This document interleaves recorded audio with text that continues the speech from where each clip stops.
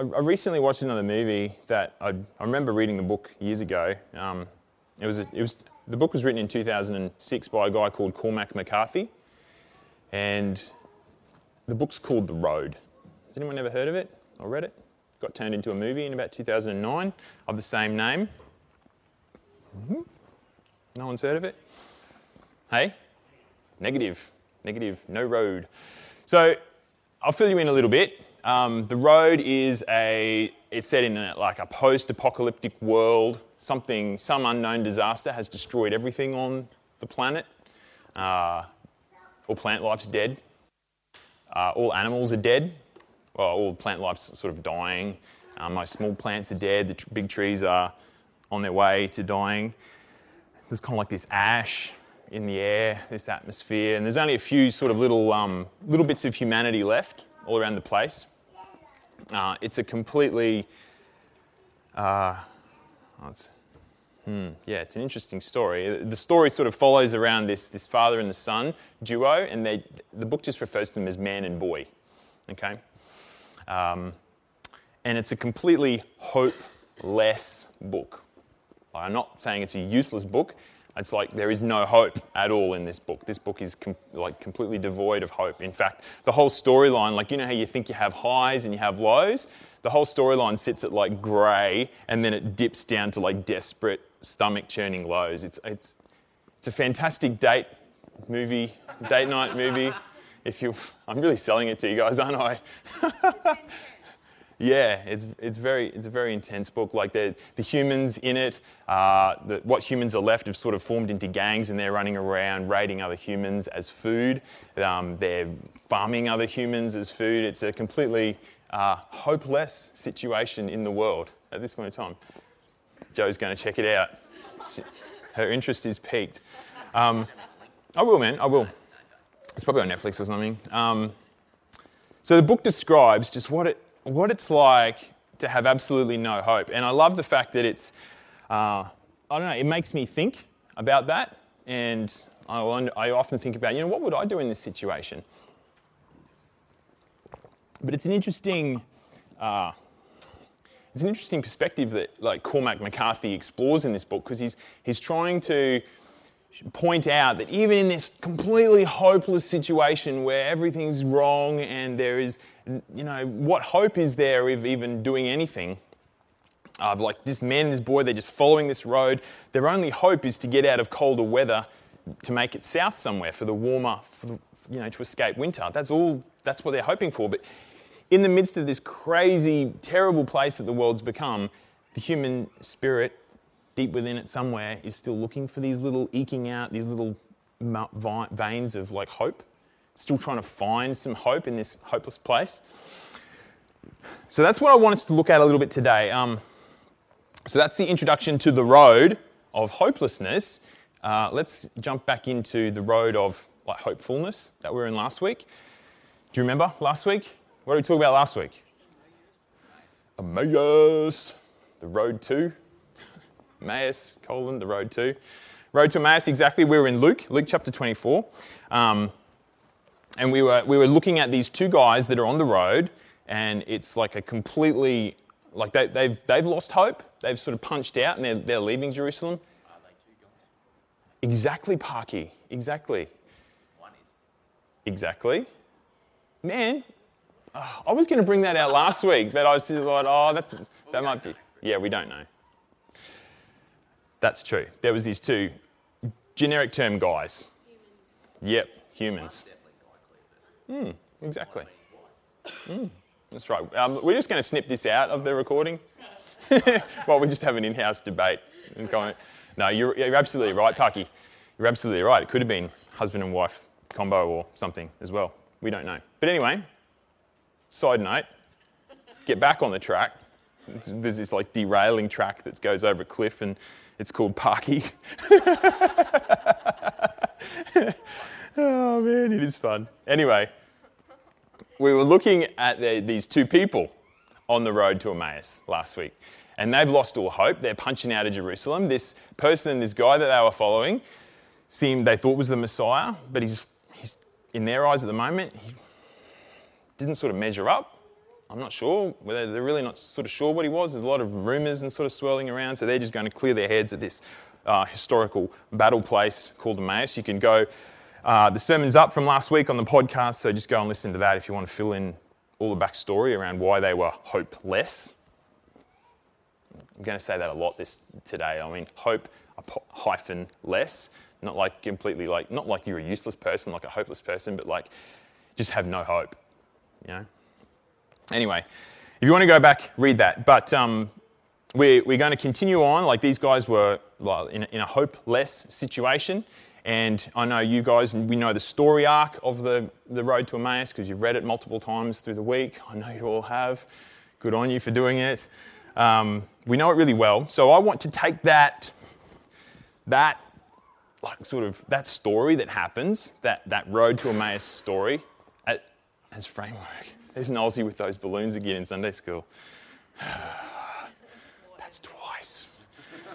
There are so many trails off over cliffs here, derailing me. So we're going to take this framework of this story, and I want to then, it's a little bit experimental today. I want to take this framework of this story and I want to bring it into the 21st century and I want to apply it to my life, okay? And let's sort of see how this turns out, okay? It might end up, the main road that we're travelling on might also go off a cliff, like the Parky one and the Nicole one, but we'll see how we go. It's not harsh at all. But we'll see how we go with this because, and it might not even sound like a normal sermon to you. It might not.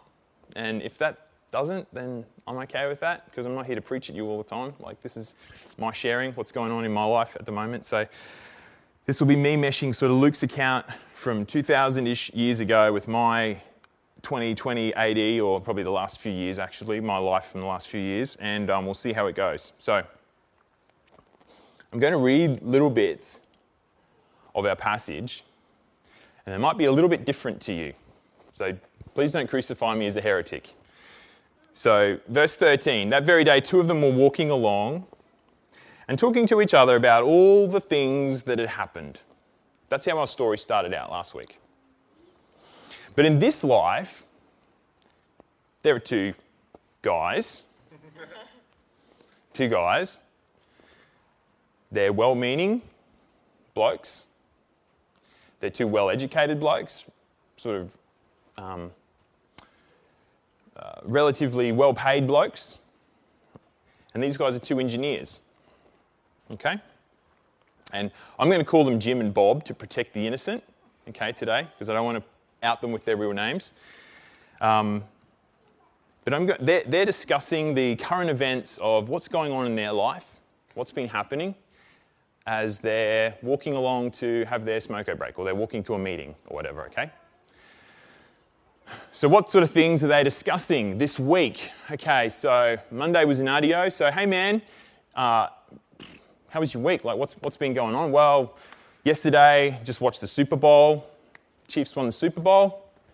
Yeah? But what was up with that halftime show? That was a bit conflicty, but you know, whatever. J-Lo, she's over 50 and yeah, she's looked after herself. She's got it together. And then they move on out of that crazy conversation. And then they're like, hey, so, and what about this rain? Like, how crazy is all this rain? Like, yeah, we're almost having floods. And, you know, like a couple of weeks ago, we're having bushfires. Like, this is bizarre. This world's crazy. What is going on? And they're talking backwards and forwards. And it's just like, I don't know. Like, I kind of believe that the climate's changing. I don't know how much is man-made. Like, is this flopping and changing quickly, the fires, the water? Like, is this all some part of that? I don't know. And then they still keep talking. They're talking about, they're compassionate guys. They're worried about the massive gap that seems to be widening up in the world between like the rich people and the poor people, and like our corrupt sort of capitalist ways of viewing things. Like, we're a hyper-consumerist kind of culture. Does that drive it along? Is it like a chicken and egg situation?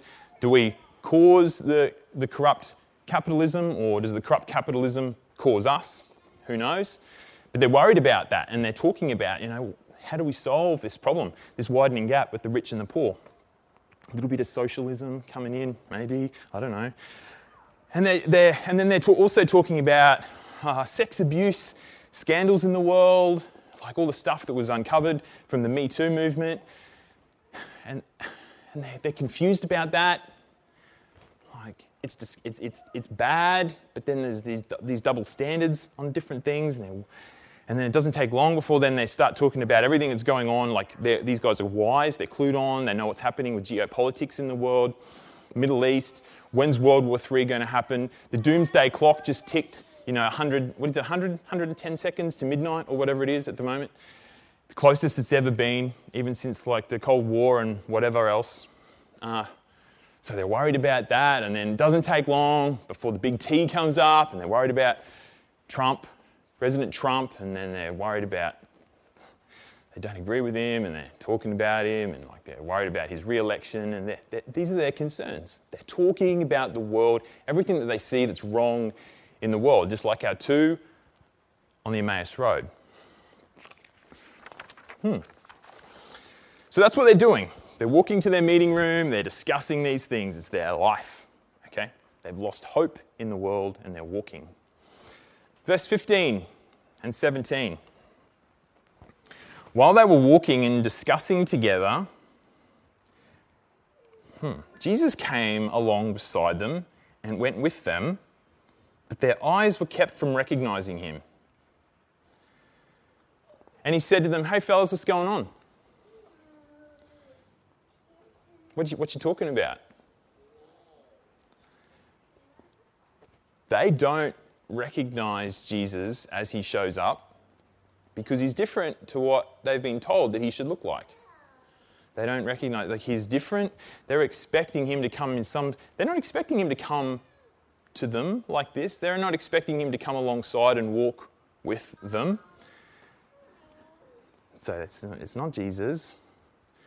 So they're standing there bewildered. How could this guy say these things? And they look a bit sad at the state of the world, everything they've been discussing. And before long, Bob speaks up and he says, "Come on, mate, you can see for yourself, can't you? You can see what's going on." And this stranger that's joined them says, "What things?" And then he says, "Surely you can see what's going on in the world. Surely you can see what's going on in the world. Like, we're meant to be progressing towards this utopian kind of place. Like, human race is meant to be progressing.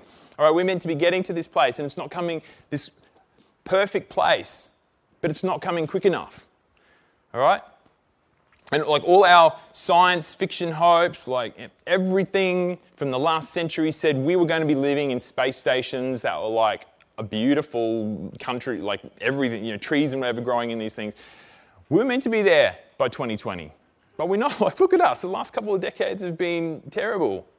Terrible. Like, in the pursuit of making our lives better and manufacturing more and more cool stuff, we've ended up poisoning our home, like our whole planet. We've gone into these countries where terrible dictators were, and we've thrown them out, we've overthrown them, we've tried to bring democracy there, but we've just been stuck in war ever since. We made it okay for people to be okay with whatever their sexuality wants to be. Like, we've made it okay with that, but we've ended up with like more lonely people than ever before, more sexual abuse than ever before. Like, all that sort of stuff was uncovered from Me Too. Like, we got such great communications. We got like this directory of humanity on the world called Facebook, but we're more disconnected from the people closest to us than we've ever been. We're more connected with our high school friends that live on the other side of the planet. We know more what's going on in their life than we know what's going on with my mum. These are the questions they're struggling to grasp. Okay, and they admit, look, we are one of the wealthiest generations that the planet's ever seen, but we still struggle under heaps of debt. And the world, there always seems to be like a new financial crisis coming. Always. And look, we got complete freedom to do whatever we want, whenever we want. Like, we can just go and do something if we want, or just go here or go there. We've got complete freedom to do that, but I'm spilling water. We've got complete freedom to do that. But now I'm bored with all that stuff. I'm bored with everything. And then I spend so much of my money just trying to get new experiences, trying to taste new things, experience new things, go bungee jumping, skydiving, like traveling around Vietnam on the back of a push bike, whatever. Like, we spend so much time trying to experience these things because we deeply want experiences that we just can't easily have. And then they turn to this stranger and they go, "No offense, mate, but your church hasn't helped the problem either." That church hasn't helped the problem either. It seems like it's just another big, corrupt institution, just more interested in siding with political powers and getting rich, protecting itself from in-court cases than it is for helping people. I think we'd probably be best without it. And so they end their conversation with this stranger saying, "We just need to try harder, we just need to get more political power, we just need to work harder at making this world better. Like, it's not progressing, the world is not getting better, we need to fight harder."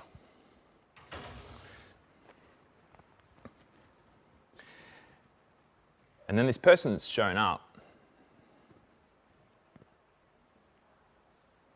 He says, "Fools." Does he? Guys, you're not seeing the full picture here. Like, you're missing the full picture here. Like, God made everything. And it's when people go away from God's good design, that's when all these things happen. That's when all these things go south. But there is a God, and he came to humanity as a human. And he died as a human so that his spirit can then be with that group of people, a group of his people on earth. And then in those little groups of people, the rules of the world can be flipped on their head. And these little groups of people, we call them the church, these little groups of people can be these little havens, okay, where there is peace and there is generosity and there's intimacy, where the rules of sex and money and power and war and everything like that are just flipped on their head and they're used rightly. And verse 27, and beginning with Moses and the prophets and the apostles and the early churches, he interprets to them Jesus in the scriptures. So here the good message has got out in conversation when walking beside these two guys. It's got out just tiny piece by tiny piece over days and weeks. We won't get there yet. Over days, weeks, years, decades. And these two guys, Jim and Bob, they've got curiosity burning in them. There is a curiosity there. There's a curiosity, it's a strange sort of feeling, and they can't figure it out. But it causes them to ask questions one day. Causes them to draw in and be curious and ask questions one day, but then the other day their self scares them away and they want to shut it down the next. And so over days and weeks, ebb and flow, and ebb and flow, ebb, flow, curiosity, skepticism, softening, or a shunning. Until this road. How long is this road? Maybe at the end of this road, they invite this guy in and they have a meal together. And then their eyes are opened as they break bread and eat together. Now, Jim and Bob are just two ordinary guys. They're just two young dads who I have the pleasure of working with every day. Every day. I work with Jim and Bob, the real life Jim and Bob. I work with Jim Bob. Okay?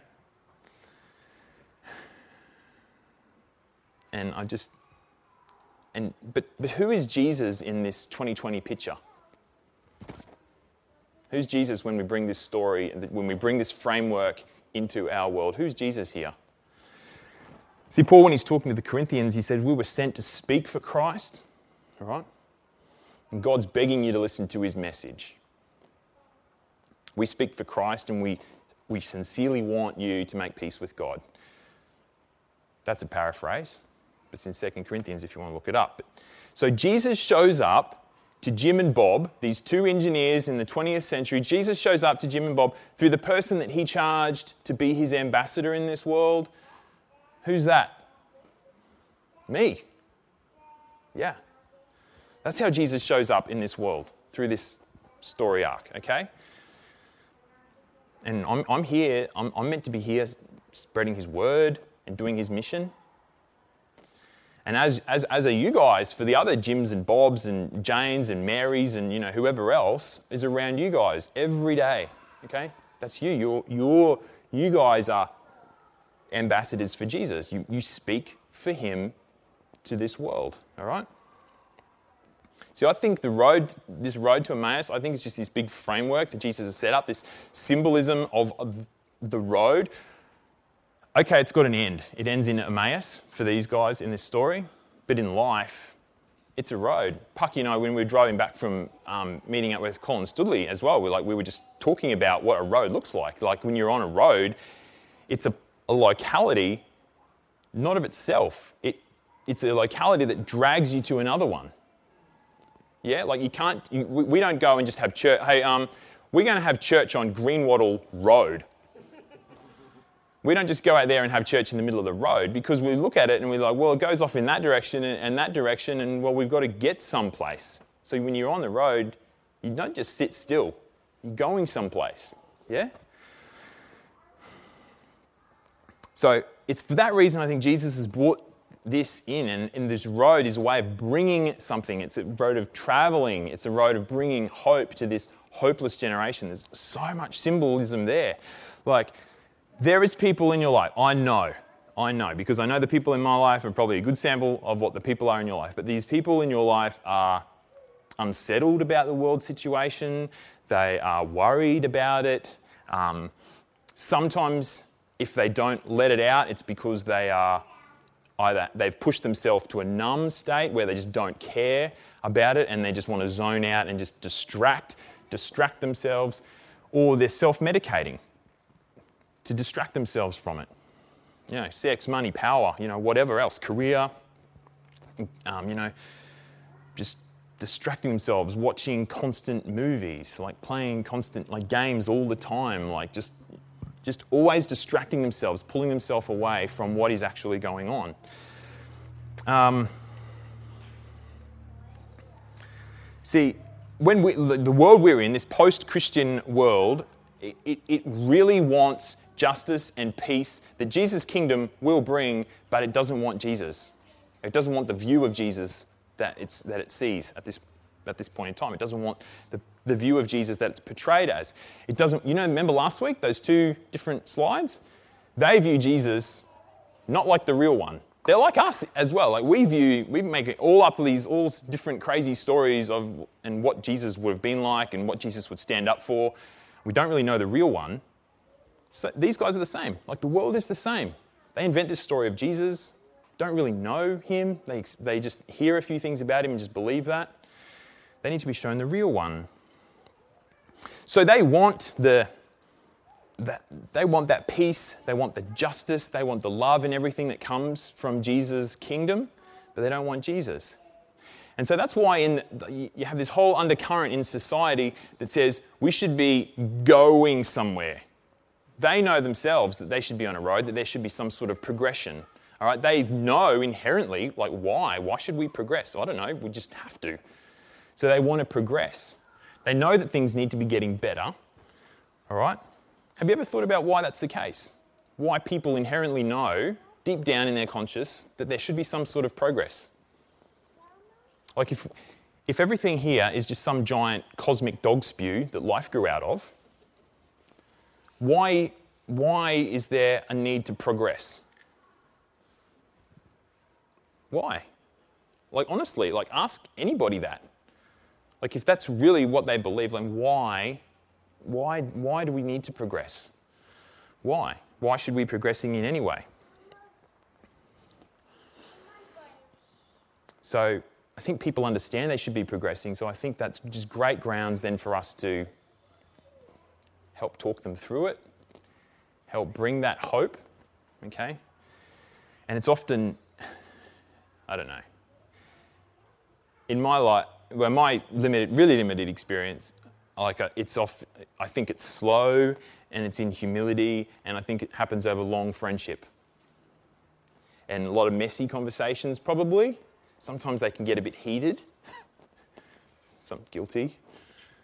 And then I have to apologise about that.